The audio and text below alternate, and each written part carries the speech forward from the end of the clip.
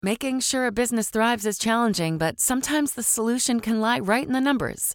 Specifically 37,000, 25, and 1. Now, these aren't just figures, they're a gateway to more visibility and decisive control in your business. Let's start with 37,000. That's the amount of businesses who've embraced NetSuite by Oracle, the ultimate cloud financial system revolutionizing accounting, financial management, HR, and beyond. And 25? That's how many years NetSuite has been helping businesses do everything from accelerating financial closures to slashing operational costs. And every business is unique, making yours the one that matters. NetSuite offers tailored solutions to amplify your key performance indicators, all consolidated within one streamlined platform. Ready to optimize? Download NetSuite's coveted KPI checklist, engineered to elevate your performance consistently, absolutely free. Visit netsuite.com/CBS now. That's netsuite.com/CBS.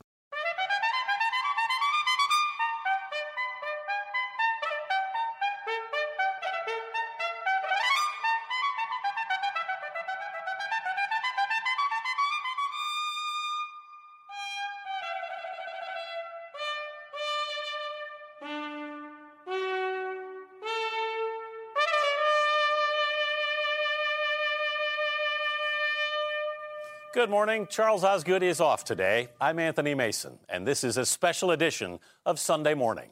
It's The Money Issue, our annual look at how we earn, spend, and invest. And we're not just looking at us. The people of a small island nation have attracted a lot of attention lately by putting their misbehaving bankers on ice, so to speak, as Martha Teichner will report in our cover story. Iceland is famous for its exotic natural wonders, and now for something else. How many bankers are in jail? Between 20 and 30 have gotten sentences of jail. Ahead this Sunday morning, justice, Viking style. Here at home, it's no degree, no problem. Some tech-savvy whiz kids think there's no need to invest in a college education. John Blackstone has tracked them down on their home turf. Who needs college? Not these tech whiz kids.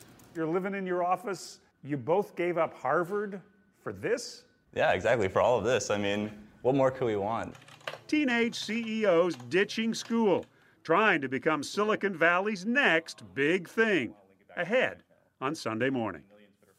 You probably don't think of coffee when you see the name Hugh Jackman. Turns out he's got a second calling. With Lee Cowan this morning, we'll be taking a coffee break. Hi, morning. At a small coffee shop in Manhattan, Good to see you. actor Hugh Jackman is gloating a bit. After all, he owns the place. We are, I think, per square foot, the number one selling retail space. We just passed the Apple Store. Wait, you passed the Apple Store? That's what I was told. Per square foot. What those per square foot sales are doing halfway around the world. Later on Sunday Morning. They're digging for a precious stone with the power to change lives, way down, down under. And Seth Doan's been watching them at work. In Australia, there's a town unlike any other, where almost everyone is on a treasure hunt, searching for opals. This is probably the only place in the world where you can be broke one day and rich the next. In the land down under, we go way down under. Later on Sunday Morning. You do what for a living? That's what we're tempted to ask when someone tells us about their very odd job. Showing us some of the weirdest is Susan Spencer's task this morning. Guys, are you ready to try our new flavors? Talk about odd jobs. These folks eat dog treats for a living. You don't find yourself then wanting to go drink out of the toilet or anything. Honestly, it's just like a cookie, just a little drier. From dog treat tasters to chewing gum removers to human mannequins. People who do weird stuff for money. Ahead this Sunday morning. Welcome to Play It, a new podcast network featuring radio and TV personalities talking business, sports, tech, entertainment, and more. Play it at play.it. The crash of 2008 put the economies of many nations on ice. Few took a harder hit than Iceland. Years later, politicians and bankers are still paying the price, as Martha Teichner reports in our cover story. In Iceland, a volcanic eruption of the political kind. Angry protesters demanded the resignation of their prime minister when last week's sensational data leak revealed his millions of dollars of undisclosed holdings in Iceland's 3 biggest banks, which collapsed during the world financial meltdown in 2008. This past Tuesday, Prime Minister Sigmundur David Gunnlaugsson stepped aside. Iceland is known for its volcanic eruptions, among its many exotic natural wonders. And now for something else. After the crash, it let its banks fail and put its bankers in jail. When the 3 big Icelandic banks collapsed, all 3 would have ranked among the 10 largest bankruptcies in U.S. history had they been U.S. companies. Historian Magnus Sven Helgason actually conducts walking tours explaining what went wrong when Iceland's bankers and businessmen set out to turn a country of only 330,000 people into a world financial capital. These guys, they styled themselves as corporate Vikings, sort of laying claim to the mantle of the original Vikings that settled Iceland. The banks borrowed massive sums of money, then loaned it out again at much higher rates of interest to entrepreneurs who, like the ancient Vikings, plundered, buying up companies worldwide. Money rolled in, and a nation of fishermen began believing in the so-called Icelandic miracle. A lot of people seemed to be getting very rich very fast, and a lot of people wanted to join in on that. Katrín Jakobsdóttir is one of the members of parliament who decided on Iceland's hardline response when this whole house of cards built on debt came tumbling down.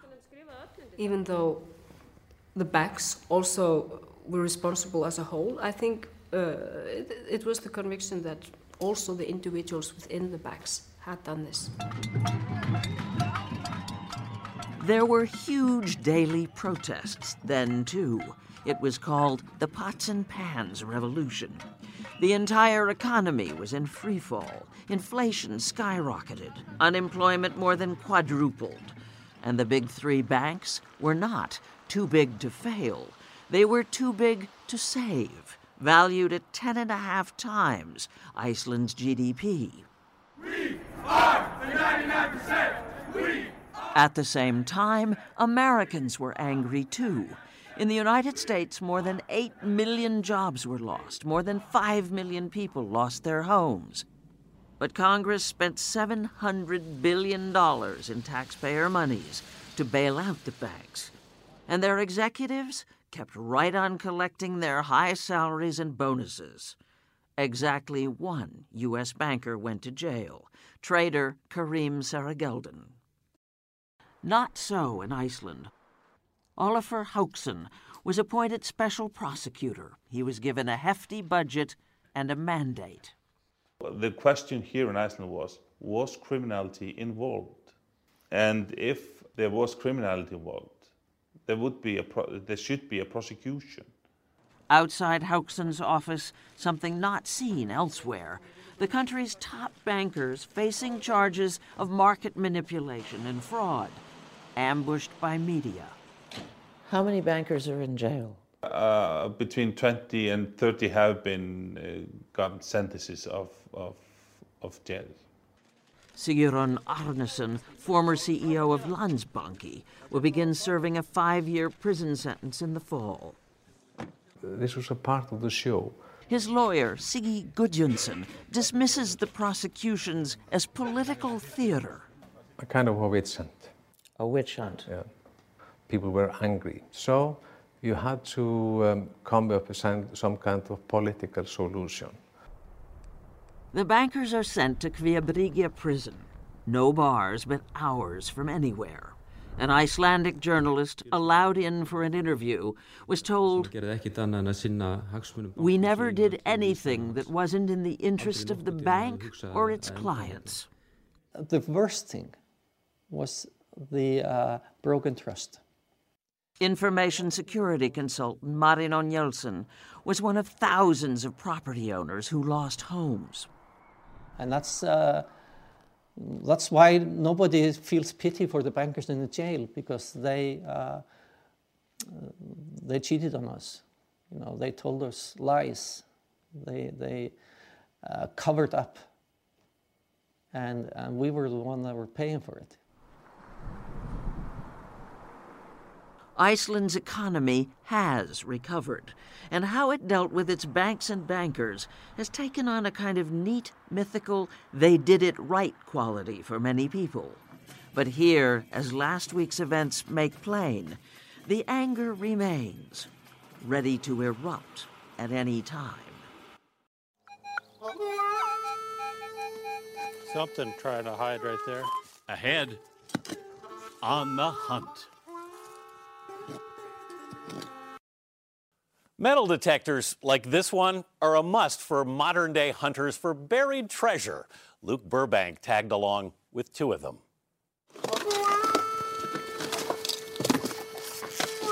Should be good to go. Good to go. Can we loop around this tree? Sure. We'll kind of watch for snakes by these rocks. Yeah, well. It's a sunny Saturday in the foothills of the Sierra Nevadas near Sacramento, California. Something trying to hide right there. And Ron Swenson and Mark Dayton are on the hunt. Dude. Yeah. We always find a shovel. You got a shovel? Back in the 1800s, this was gold rush country, drawing thousands of dreamers, a few of whom even managed to strike it rich. Something here.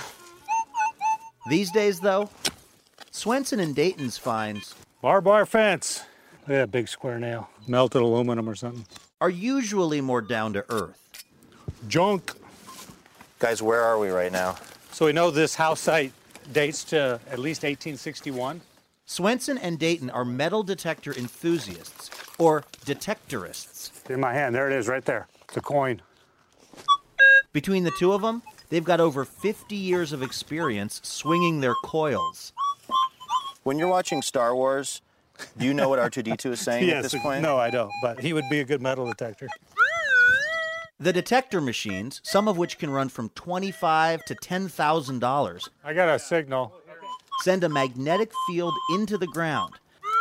The sounds and tones it brings back vary according to what might be buried there. And it's like the language of the metal detector. So you learn what these different tones are. Like a high tone will be like a silver coin or something, and a low tone will be like iron. And so then all the metals in between have their own tone. See if we can pop something out of here. But the sweetest tone of all is the sound of gold. Gosh, dude. Wow. I don't know what to say. Which Dayton estimates he's found 2 pounds of in the last year. That's almost $40,000 worth. And before that, they found this. Holy cow! That is huge! Jeez, look at a that. 4-ounce nugget. Oh, dude! Wow. I noticed you guys use the term dude a lot. Yeah, well. God, dude, look at that! For some reason, you know, in my everyday life, I don't say it that often. Dude, look at this. Dude, it's an old pocket knife. But when we're out digging for treasure, for some reason, dude just seems to pop up. This is my Treasure Hall of Fame right here. So in Swenson's home office, located in, believe it or not, El Dorado Hills, California. So that's a U.S. Union belt buckle. Oh, wow. Ron likes to show off some of his favorite finds. These are the gold coins we found. If you're looking for coins, this is what you're looking for. But before detectorists like Ron and Mark can start digging up gold, coins, or other stuff, they've got to put in time at the library. You go through the old maps and you get an idea where it is. Studying where mining camps are and old houses might have been. And they've got to get permission from the landowners. We get a lot of comments. You guys are so lucky. And the response is, you know, yeah, the more research we do, the luckier we get. So. What surprised me about our treasure hunt was how little treasure we found. This is considered a really good day. And how little that seemed to matter to these detectorists. For me, when you dig something up, the value is really irrelevant. It's that thrill of researching it, going out, and then you actually find it. And then when you dig it out of the ground and you're holding it, that's the thrill in itself right there. Proof positive, maybe, that one man's trash really is another man's treasure. This is my current favorite. Next. These people are eating dog biscuits. How'd you like this job? Very minty. Welcome to Play It, a new podcast network featuring radio and TV personalities talking business, sports, tech, entertainment, and more. Play it at play.it. It takes an odd sort of job to elicit the reaction, "You do what?" Throughout the morning, our Susan Spencer will be showing us a few of the weirdest. Can I have a s'more? Here are some ordinary folks at work having an ordinary lunch. Apple. Hardly. Yes, those are dog biscuits. This is my current favorite. That's delicious. So I'm watching this and I'm thinking to myself, these people are eating dog biscuits. They're acting like this is a totally natural, normal thing to do. It is in this office. The office is Bocce's Bakery, a family-run dog treat company where employees are expected to test the product themselves before Fido gets his little paws on it. So you have a team of people who taste this stuff. Yeah. Do we think it's strange that we're tasting dog treats? Probably a little bit, but for us it's not really dog food because we know where it comes from. Originally, it came from Andrea Tovar's small kitchen in New York. Since 2010, she and sister Natalia have operated on a core belief. If people deserve all natural, no preservative gourmet treats, then so do their dogs. How do you break this to employees if this is part of what you expect? You would be surprised. A lot of them try them without us actually making them. The treats are nearly $10 a bag. But what a menu. Chicken cordon bleu, lobster roll, truffle mac and cheese. I don't know how to tell you this, but dogs eat garbage. Well, they you drink would be out of toilets. We have a lot of very picky customers. Maybe, but dogs operate with roughly 1,700 taste buds. Humans can have as many as 10,000. Just don't try telling that to office mascots Blue and Bocce, who must be two of the luckiest dogs in America. Bocce's Bakery sells about 8 million biscuits a year nationwide. No one's counting the ones eaten in the office. Try this one and tell me what you think of it. Mint. Very minty. Business is booming, though requirements for working here are not to everyone's taste. I can't believe I'm going to do this. Okay, I notice you smell it first, right? You smell it. I don't know what that is. Woof.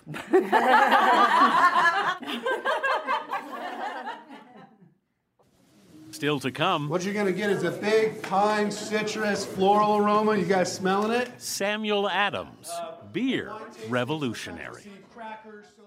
From hero of the revolution to successful brand of beer, it's no wonder so many folks are saying cheers to Samuel Adams.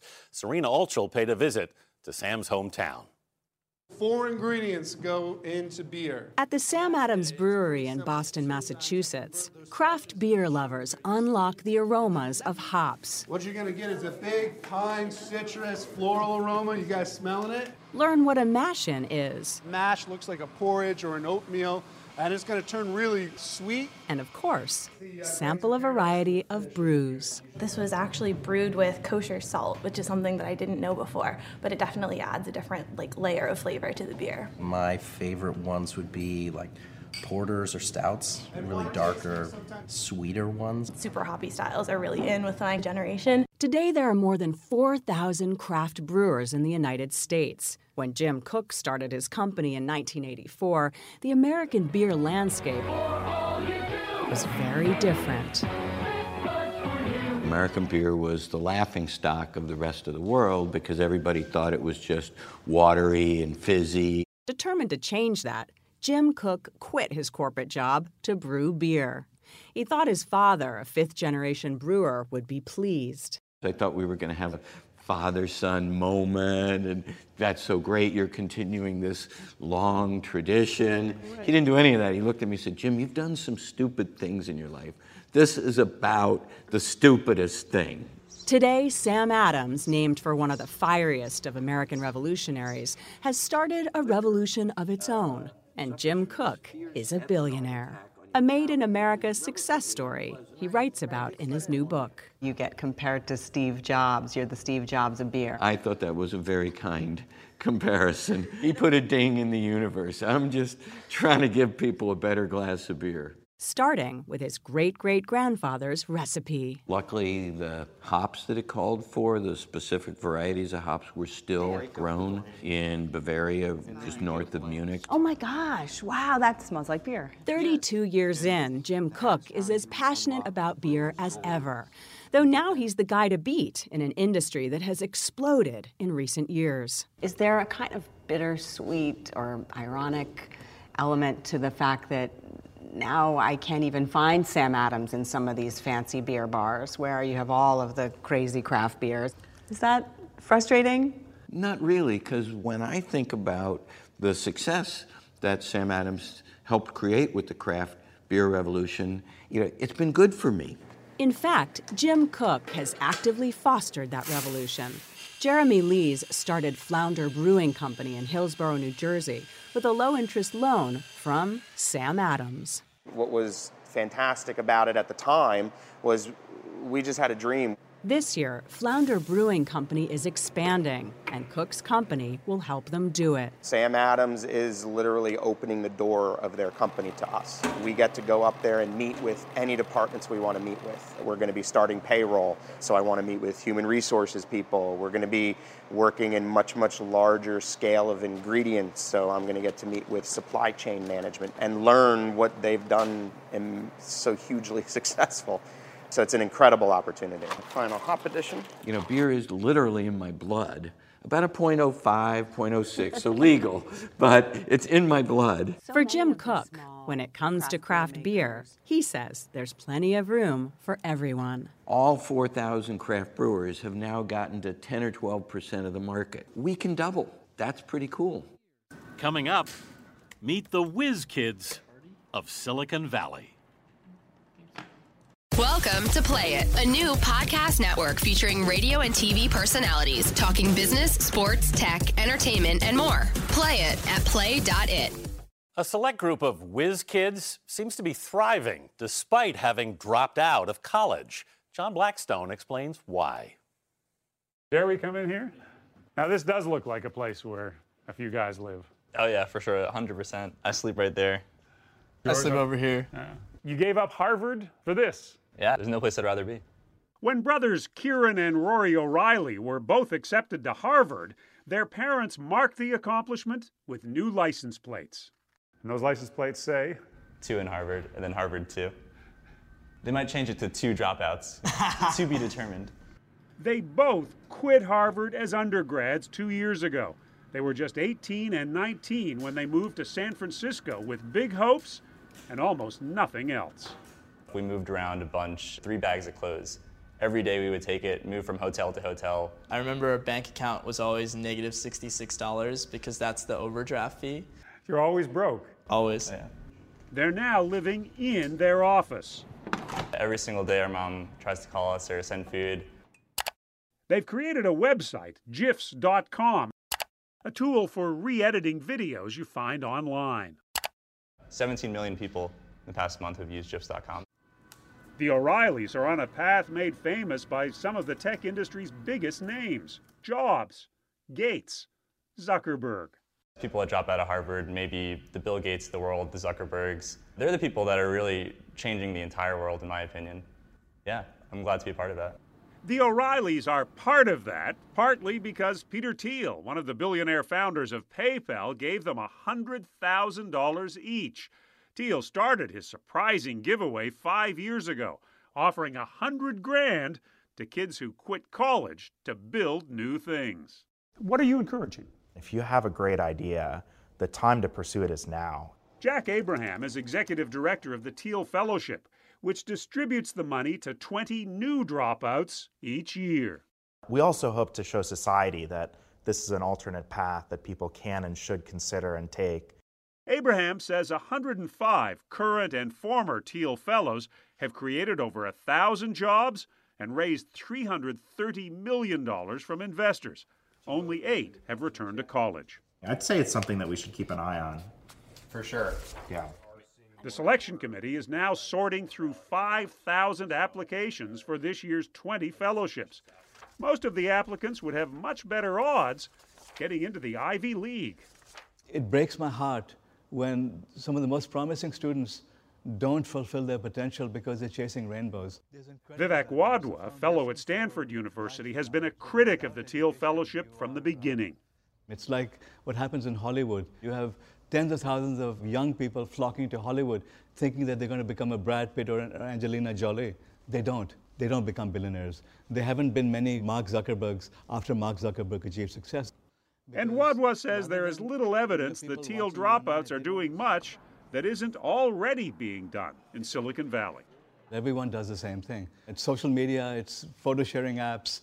Today it's sharing economy. It's Me Too, more of the same. But 19-year-old Conrad Kramer and 21-year-old Ari Weinstein were convinced they had a new idea. So when they were awarded Thiel Fellowships in 2014, they both walked away from MIT to work full-time on their app called Workflow. There are some opportunities that come up that you would regret turning down, so Workflow is definitely one of those. When Workflow launched, it was the #1 bestseller on Apple's App Store and has since won several awards. It's kind of like making your own apps that save you time. They've just hired their newest employee, Tim Shaw, a graduate of Stanford's business and law schools and an Army vet. He's 33 years old and says he doesn't mind taking orders from a teenage boss. I'm learning so much because they have such a wealth of experience despite their age. In Silicon Valley, it's about meritocracy of ideas. And so if you have a good idea, everyone's always receptive to listening to it. Zach Latta found many people were willing to listen, leaving high school to move to San Francisco on his own to start a nonprofit called Hack Club. I first moved here when I was 16, and I showed up at a gym one day with some friends, and they turned me away at the door because I had to be 18. Now he is 18 and works full-time helping high school students learn to code. I feel challenged in every single day, and I think I'm learning as much as I've ever been, while being happy. For now, these wannabe tech titans live modestly in homes they share with several others, or in offices that also provide a place to sleep.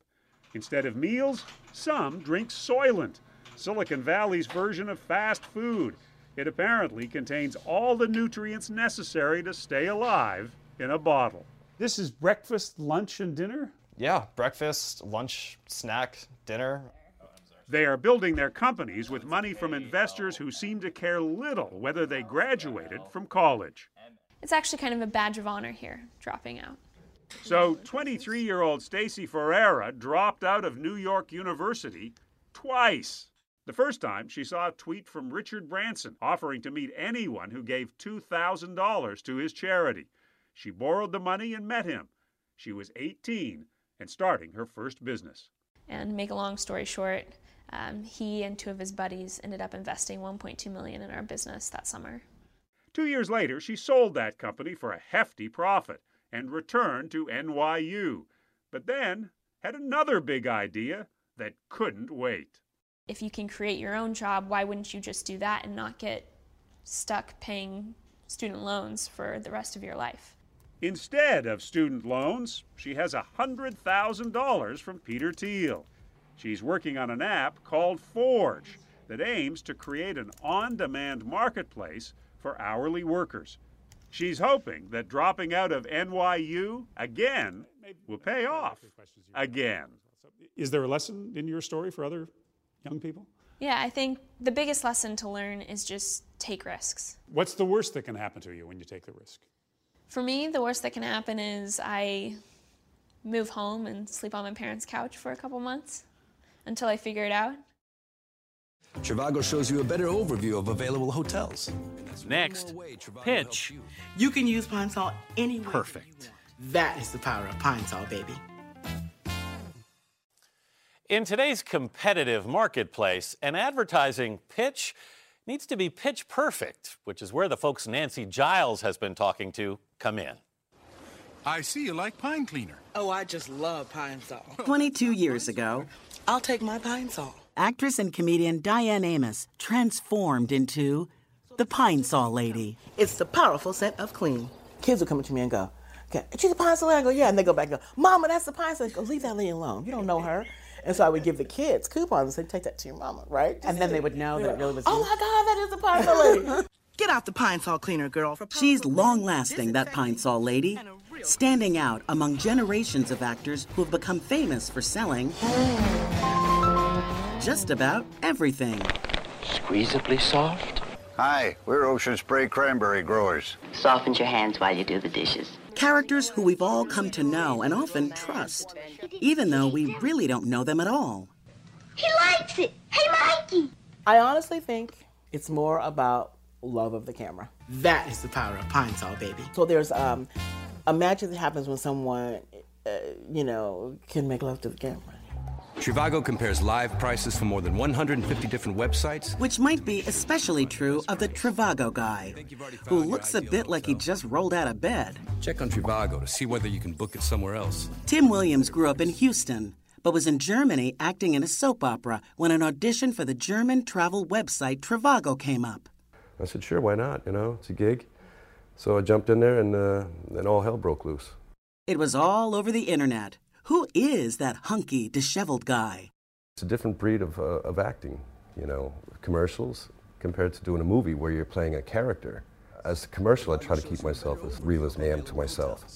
Trivago says that thanks to these ads, the U.S. has become its biggest market. And the Trivago guy is hitting the road.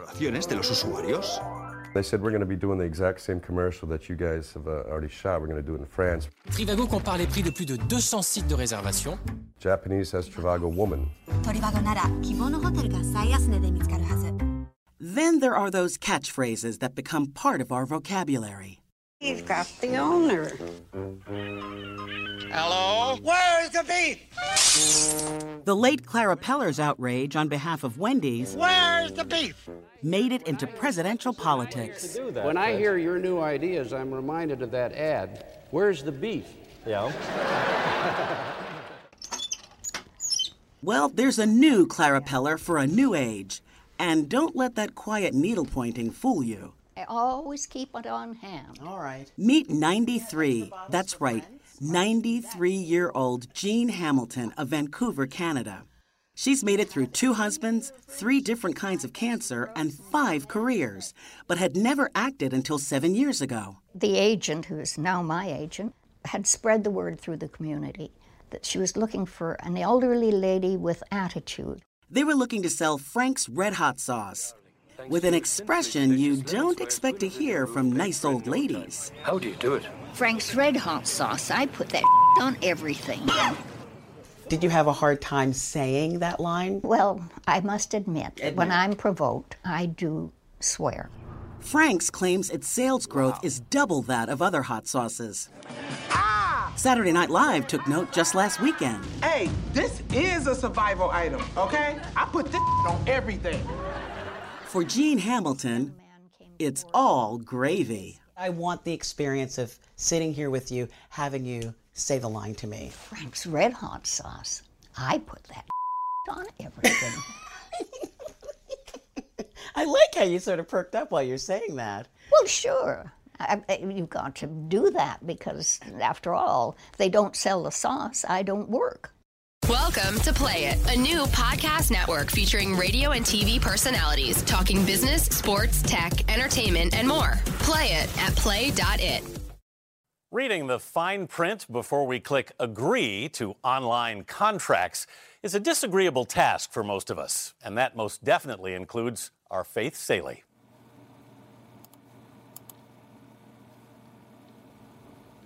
When's the last time you thoroughly read one of those contracts you have to sign in order to post on Facebook or download iTunes or even watch a movie?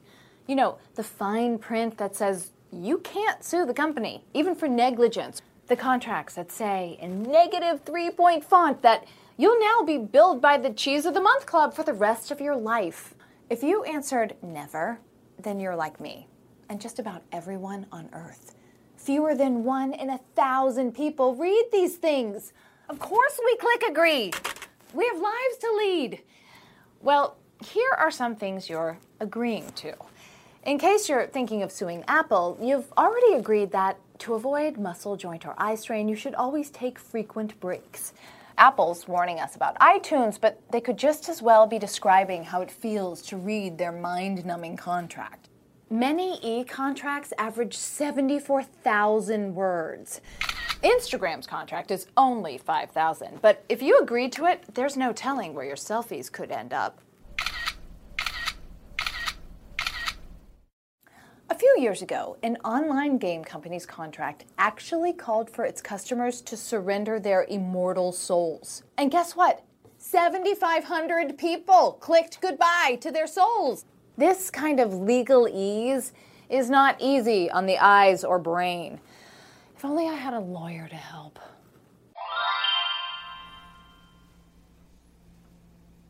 Are you a lawyer? Yes. My name is Lance Kuntz, and I am a lawyer. Do you read these things? The short answer is almost always no, I don't. I read contracts like that if it's for a big transaction or something, for something expensive. And so it's not surprising Justice Roberts in the Supreme Court a few years ago said he didn't read them either. Is there any risk to just clicking agree so I can go on with my life? There's always some risk. Generally speaking, I think consumers don't have great risk when they click agree because most transactions are small transactions, and anything that was really outrageous or egregious that someone tried to sneak in, the courts probably would not uphold. Well, that's good news. Look, I wear my seatbelt. I don't smoke. I have earned the right to live life on the edge and sign these contracts without reading them. But if you are more prudent than I am, I have some good news for you. Contrary to what your mom told you, doctors now say that reading super fine print is actually good for your eyes. But it operates good? Yeah, that's fine. Awesome.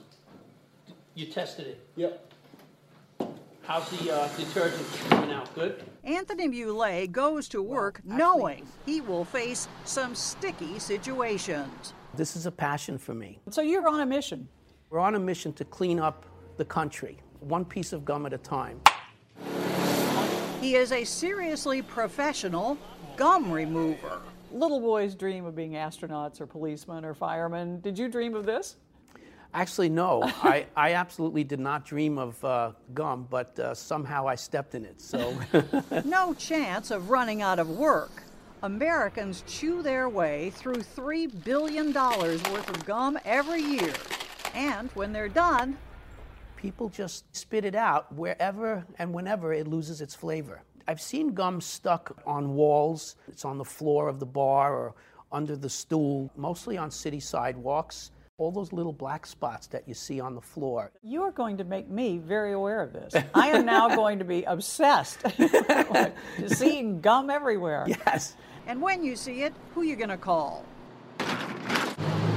Gumbusters, of course. Muley is the CEO.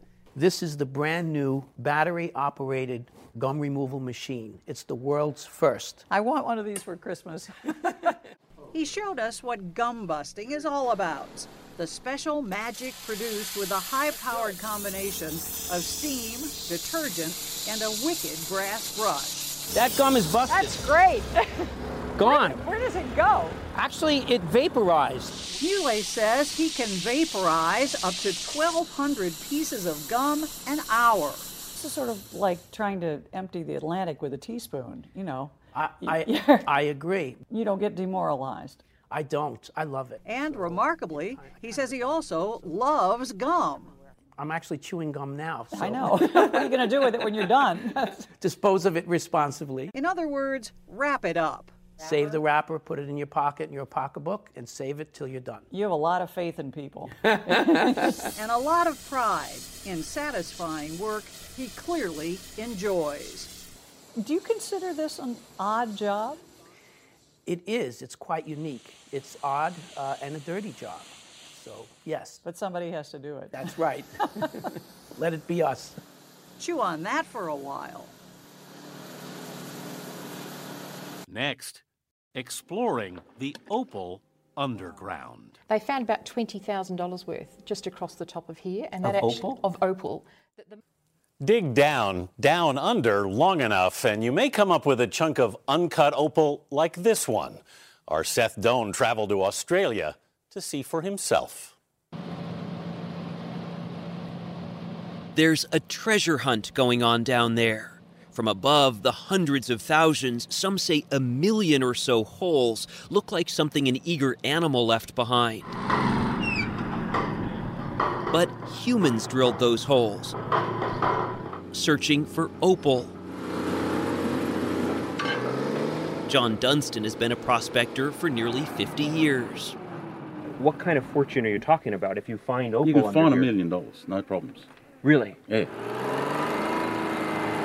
He's had to endure the blazing heat, not to mention the flies, and has not found any opal in 2 years. But there's that dream. This is probably the only place in the world where you can be broke one day and rich the next. This place, called Coober Pedy, is in Australia's Great Outback. It's an 8-hour drive to the closest city, and summertime temperatures soar to 120 degrees. Still, it became a destination after opal was discovered here 100 years ago. This is the lifeblood for Coober Pedy. Yeah, that's what basically built the town. These opals. George Busios polishes and sets opal gemstones into jewelry. What we look for is bright colours. The brighter they are, the more brilliant the stone is, the more valuable they get. As much as 80% of the world's opal supply comes from Coober Pedy's mines. So you're chipping away and then all of a sudden you find Yep. this. Yep. It's like striking gold. Oh, very much so. Well, like winning the lotto. Wow. This story could almost end here if it weren't for something else that makes this town really, really unusual. Did you ever imagine you'd be living underground? No. No way. I wrote to my family and said, I'm living underground in Coober Pedy. My mother wrote back, return of post, don't be proud, son, we'll send you the fare home. They thought I was in a cave, you know. Yep, it's not just the opals that can be found underground here, it's the people too. Folks like Shelley and Rod Wells. What's it like living underground? Do you even think about it? Beautiful. It's absolutely beautiful. Why? It's always cool, soundproof, great acoustics. It's nice and everybody here does it. It's the preferred way to live in Coober Pedy underground. There are hundreds of these so-called dugout homes burrowed into rock. They're cooled naturally, an escape from the brutal heat. Is there anything claustrophobic about living underground? Well, if you got the height, not really. Shelley runs a beauty salon down here. In town, there's the underground bookstore, an underground bar, and Debbie Clay showed us her underground business. At the front here, we're about 10 metres. By the time we get to the back, we're at 22 metres below the hill. Wow, so this hotel goes really deep. It's really deep. Clay took us into what will soon be the newest wing. When you want to expand the hotel, you just dig deeper. That's right. And once you start digging in Coober Pedy, it would take a long time to... You never know what you might discover. They found about $20,000 worth just across the top of here. And Of opal? Of opal. And you can see the opal colour. That opal find paid for their entire previous renovation in a section of the hotel which butts up against a 100-year-old mine. So you really don't realise how big the open space is here until we turn the lights on. It's a labyrinth back there. That's right. Tourism brings in more money than the opals these days, as people come to marvel at a place where residents even worship underground. And which is filled with a real range of characters. Was this a mine or was this always a house? No, it was a mine. Meet Swampy. He lives underground next to an old Chevy truck he's working on, and explained how when you need a shelf for, say, the skull of your old dog Max, you just dig it out. Same thing for a second bedroom. It's a work in progress. I see. Tell me about the work. What's involved? Basically, a rather large jackhammer. The second bedroom is not far away. No. Close the gates at night, we've got our own little kingdom here. Rod and Shelley Wells say there's no better sleep than in a silent, windowless room. And that's all the better for dreaming of what they call opal fever. I've tried a lot of things in my life, but when you dig out a few $1,000s with a hand pick, it's the most beautiful feeling in the world. Ahead, actor and coffee shop owner Hugh Jackman. Hi, morning. Morning, thank you so much. My pleasure. Thanks for coming. Thanks so much for coming. I'm here every morning. Welcome to Play It, a new podcast network featuring radio and TV personalities talking business, sports, tech, entertainment, and more. Play it at play.it. Hugh Jackman is a Tony and Emmy-winning actor whose most important role might just be in the coffee business. He's been talking about it with our Lee Cowan. I'm going to teach you a little Aussie. Have a go, you mug. Have a go, you mug. It's like, you're better to risk something, even if it doesn't work out, than to have never tried. And it's really in our DNA. Hugh Jackman's have a go motto was on polite display as we headed out for coffee. Hi, morning. Morning, thank you so much. My pleasure. Thanks for coming. Thanks so much for coming. I'm here every morning. This is perhaps his biggest risk of all. How are you? Good to see you. While he's been celebrated for his musical turns on stage and in film, most of us know him as Wolverine, that mutant Marvel superhero. You want to shoot me? Shoot me! It's been a wildly successful franchise for Jackman. But a few years ago, he decided to claw his way into the coffee business, too. Australians are very snobby about coffee. Are you snobby about your I'm very snobby about coffee, yeah. So much so, he owns this postage stamp of a cafe and another just like it, both in Lower Manhattan. I get stopped more in the street, I can tell you this, in New York, for people thanking me for this cafe and for the coffee than I do for any of my movies. Is that true? Thank you so guys. much. And thanks for coming And here. thanks for the coffee shop. We Pleasure. come every morning. Actually, particularly people will say, not so much the movies, but thank you for the coffee. Today was a particularly important day in the business life of his coffee called Laughing Man. But to understand why, we have to take you halfway around the world to meet the man who made him laugh. Okay? No. Now, let me translate. Let me fix that for you. This is the birthplace of coffee, Ethiopia. No? It's okay? Just like this or crumple it, yeah? It was here back in 2009, while making the documentary Dukali's Dream for the humanitarian group World Vision, that Jackman met this young coffee grower who would forever change his life. Did he have any idea who you were? Absolutely none. Dukali is a fair trade farmer, which means he works with a cooperative in his village to ensure that his farm is both environmentally and economically sustainable, which in turn ensures that he gets a fair price for his beans. Talk about getting your hands dirty. It's something we don't think about, and neither did Jackman, until he worked beside him and met Dukali's family. Their health and their well-being, he realized, was so tied to Jackman's morning ritual that he promised to help. It's not about what you're given, it's what you do with it. So I unwittingly was given a profile, and I thought, what if in my brief moment of profile, let's call it 10 years, maybe 20 if I'm lucky, what if in that period I create something that lives beyond me? In short, he wanted to do with coffee what Paul Newman did with salad dressing. Funnel every dime from every cup of coffee sold into a foundation devoted to helping the farmers and their families. You don't get a dime of any of this, right? No, I give all my profits to charity.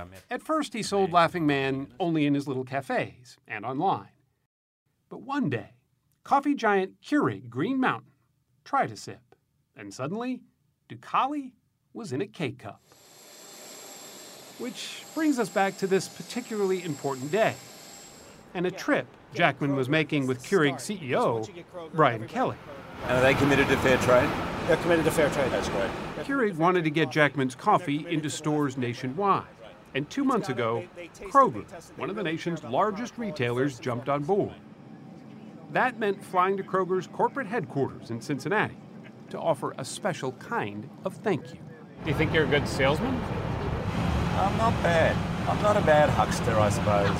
Hello, Jill. How are you? You're Brent Cox. Nice Hello, to meet Brent. you. How are you? He seemed natural. And not just the glad-handing part, but the selling, too. I'm fully aware in this triumvirate, Kroger, Keurig, Laughing Man is the little baby. But we're a baby with a big heart, and we really want to grow, and we need partners like you guys. By buying a fair trade coffee, you are sort of ensuring that the world is a better place, the planet is a better place, and the person who's actually growing that bean from which you're sipping your coffee is got a shot at living a sustainable life with opportunity for them and their families.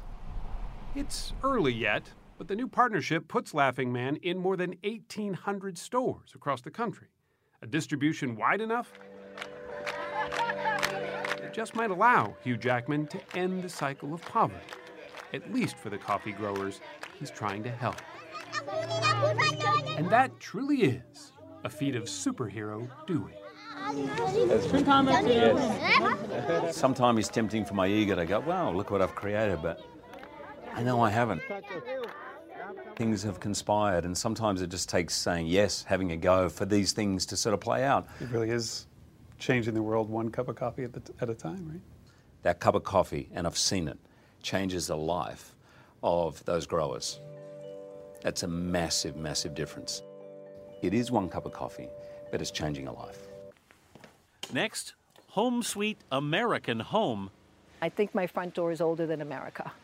In Italy. You don't always have to settle for too little house for too much money. Just ask the Americans Alan Pizzi found in a village in Italy. 150 years before an Italian bumped into North America, a house was built in the village of Guardia San Framondi. Nestled under the imposing walls of the commanding castle, the house and its neighbors survived earthquakes and the ravages of time. More than 500 years after Christopher Columbus set off, an American woman heard on a popular TV real estate show that she could buy a house in Italy for as little as $15,000.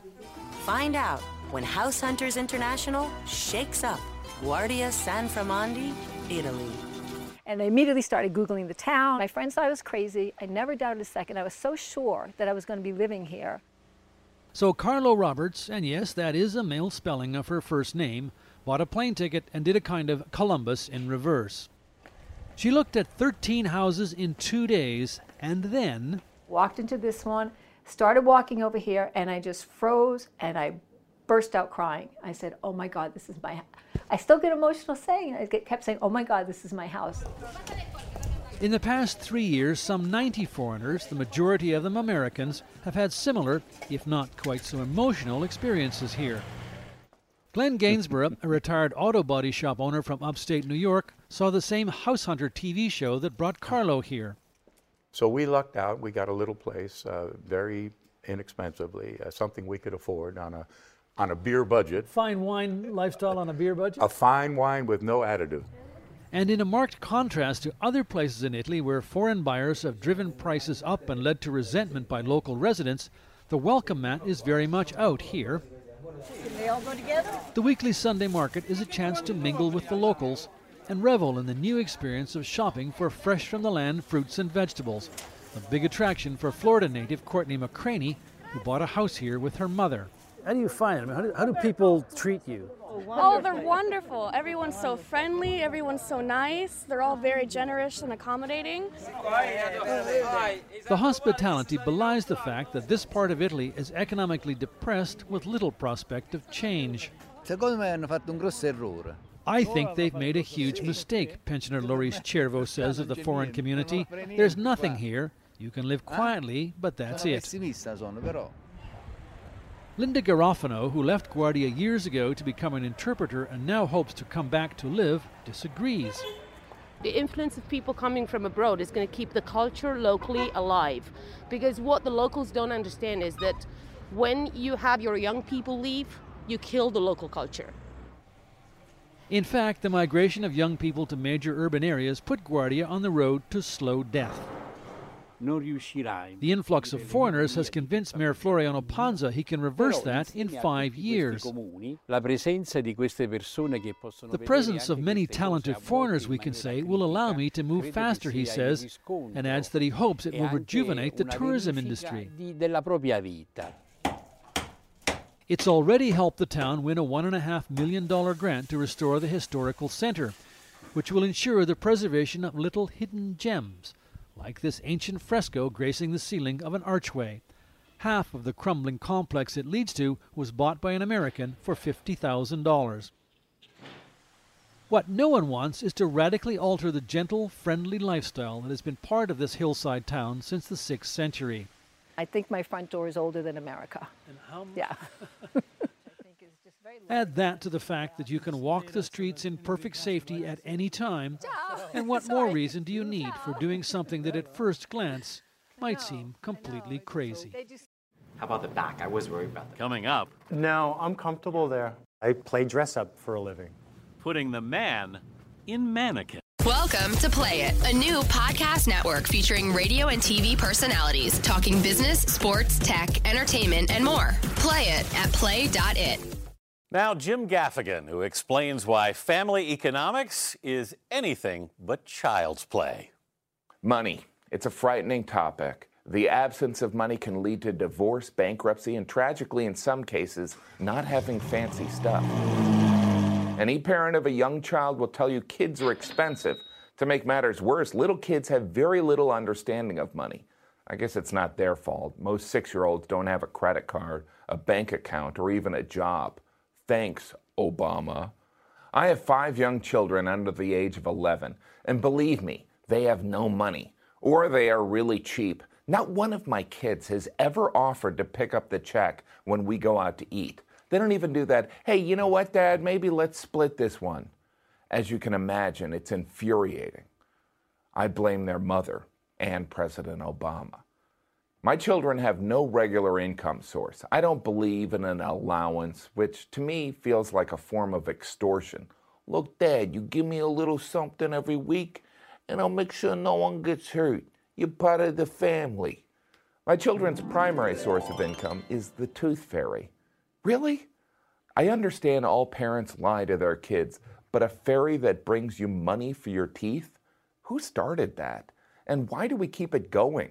We are totally pressured into this lie because we're terrified that if we are the only honest parents that say, look, you lost a tooth, congratulations, you look like a hillbilly, we might be unconsciously depriving our children of some yet unknown but really important stage of development, and won't discover until it's too late when we find a dead hamster in their backpack. By the way, could we all agree on the cash value of a tooth? I remember finding a shiny quarter under my pillow for my first tooth and being excited that I could buy a candy bar and rot the rest of my teeth. I went to school for finance. I understand economics. When my daughter lost her first tooth, I adjusted for inflation. According to my calculations, $1 would be perfect. My daughter was thrilled in the morning when she lifted her pillow to see George Washington frowning up at her. However, when she returned from school that afternoon, she was devastated. What had happened? Through her tears, she choked out, "The tooth fairy hates my tooth. Why did Nellie get $20 for her tooth?" Because Nellie's parents didn't have change. That's why. Thanks, Obama. Imagine spending every working day trying on clothes. Oh, that looks great. I play dress up for a living. And when Michael Prada dresses up, designers at Banana Republic take note. He's worked here for about a decade. How about the back? I was worried about the back too. No, I'm comfortable there. That's kind of my job, is to be able to stand there and let these people build their clothes on me. 18. If you are a medium-sized American man, odds are good that your clothes were designed on Prada. or on a handful of other so-called fitting models, guys built just like him. I'm basically a live mannequin. What are your qualifications for this? So I basically need to be your standard size 40 chest, size 32 waist. And it helps to have perfect posture and ideal proportions. Prada is tailor-made for the job. We are sitting here surrounded by mannequins. Does this feel like family to you? Pretty much, my brother Daryl, my other brother Daryl. I think I'm better looking than these guys, actually. No, he's no dummy. Plus, Prada can actually move, which comes in handy when he's asked to take his work home with him. Dada, remember when Bella... Those kids are his, those clothes are not. My job is to throw my kids up in the air and see if the shirt doesn't go too high, and if I bend over, am I losing my pants? Whoa! He then reports back on how the clothes perform, even how they feel, which itself can be uncomfortable. I used to fit underwear. Those are always interesting fittings, and everybody can tell when something doesn't fit properly. So there's been some of those embarrassing moments. The shoulders. For Prada, being a fitting model is steady work, and models can make up to $375 an hour. Hit that home run. But the job depends on perfection. He can't gain or lose 1 inch, which explains his team of personal trainers. So as long as you have the 40 chest and 32 waist, you could be doing this when you're 80. Well, let's see. I don't know if I'd want to do it that long, because trying clothes on all day long can get tiring. Still, it's hard to imagine anyone better suited. Do you consider it an unusual job? Yes, I do. Do you know anybody else that's a fit model? I do not. No. But now that I've met one, maybe I should. Planning to buy something today? Melody Hobson suggests you pay with cash. Financial pundits have long predicted our transformation to a cashless society. And it's true. Paper checks are so last century, while online payments, debit cards, and prepaid cards have skyrocketed in popularity. According to the most recent Federal Reserve payment study, cash accounts for just 14% of the total value of transactions the average American makes each month. And it's not just large purchases. These days, there's no shame in using plastic to buy everything from a pack of gum to a bottle of water. The smartphone has further distanced us from our wallets. Paying with mobile apps is transforming the way we spend. Nearly 8 in 10 Americans carry less than $50 in cash. Now, while this cashless trend is great for banks and credit card companies, you should be wary. Why? Simply put, studies show we spend as much as 18% more when paying with credit or debit cards. The added expense comes down to psychology. Putting a purchase on a card doesn't quite feel like spending money. There's no cash withdrawal and no dwindling stack of bills in your pocket. Plastic is just so easy. Not to mention, there are all of those incentives: points, cash back, online discounts. So it's not surprising that as a country, we owe $733 billion in credit card debt, with the average household more than $15,000 in the hole. I say stop digging. Here's a challenge. For just 1 week, pay for everything with cash. Dinner with friends? Cash. Your weekly manicure? Cash. Filling up the pump? You're paying cash. If you complete my 1 week cash challenge, you're more likely to stick to essentials and less likely to grab those impulse purchases. Bottom line, you should spend considerably less money. That's money you can invest towards your long-term goals. And when your credit card statement comes, you'll go from seeing red to seeing green. Advice from Melody Hobson. And next week, here on Sunday Morning. Trying to stay focused, and really enjoying every minute. Lee Cowan talks matters of life and death with actress Kathy Bates. I'm Anthony Mason. Thanks for listening, and please join Charles Osgood again here next Sunday morning. Do you ever feel like there's nothing new in the news? There are urgent things happening in the world around you, but all you hear is noise. That's why we made What Next? Our goal is to tell you the stories you haven't heard before, or maybe a different side to the story you thought you already knew all about. I'm Mary Harris, the host of What Next? And I love my job because it helps me cut through the noise of the news. And then I get to bring it to you. Together, we can figure out what next.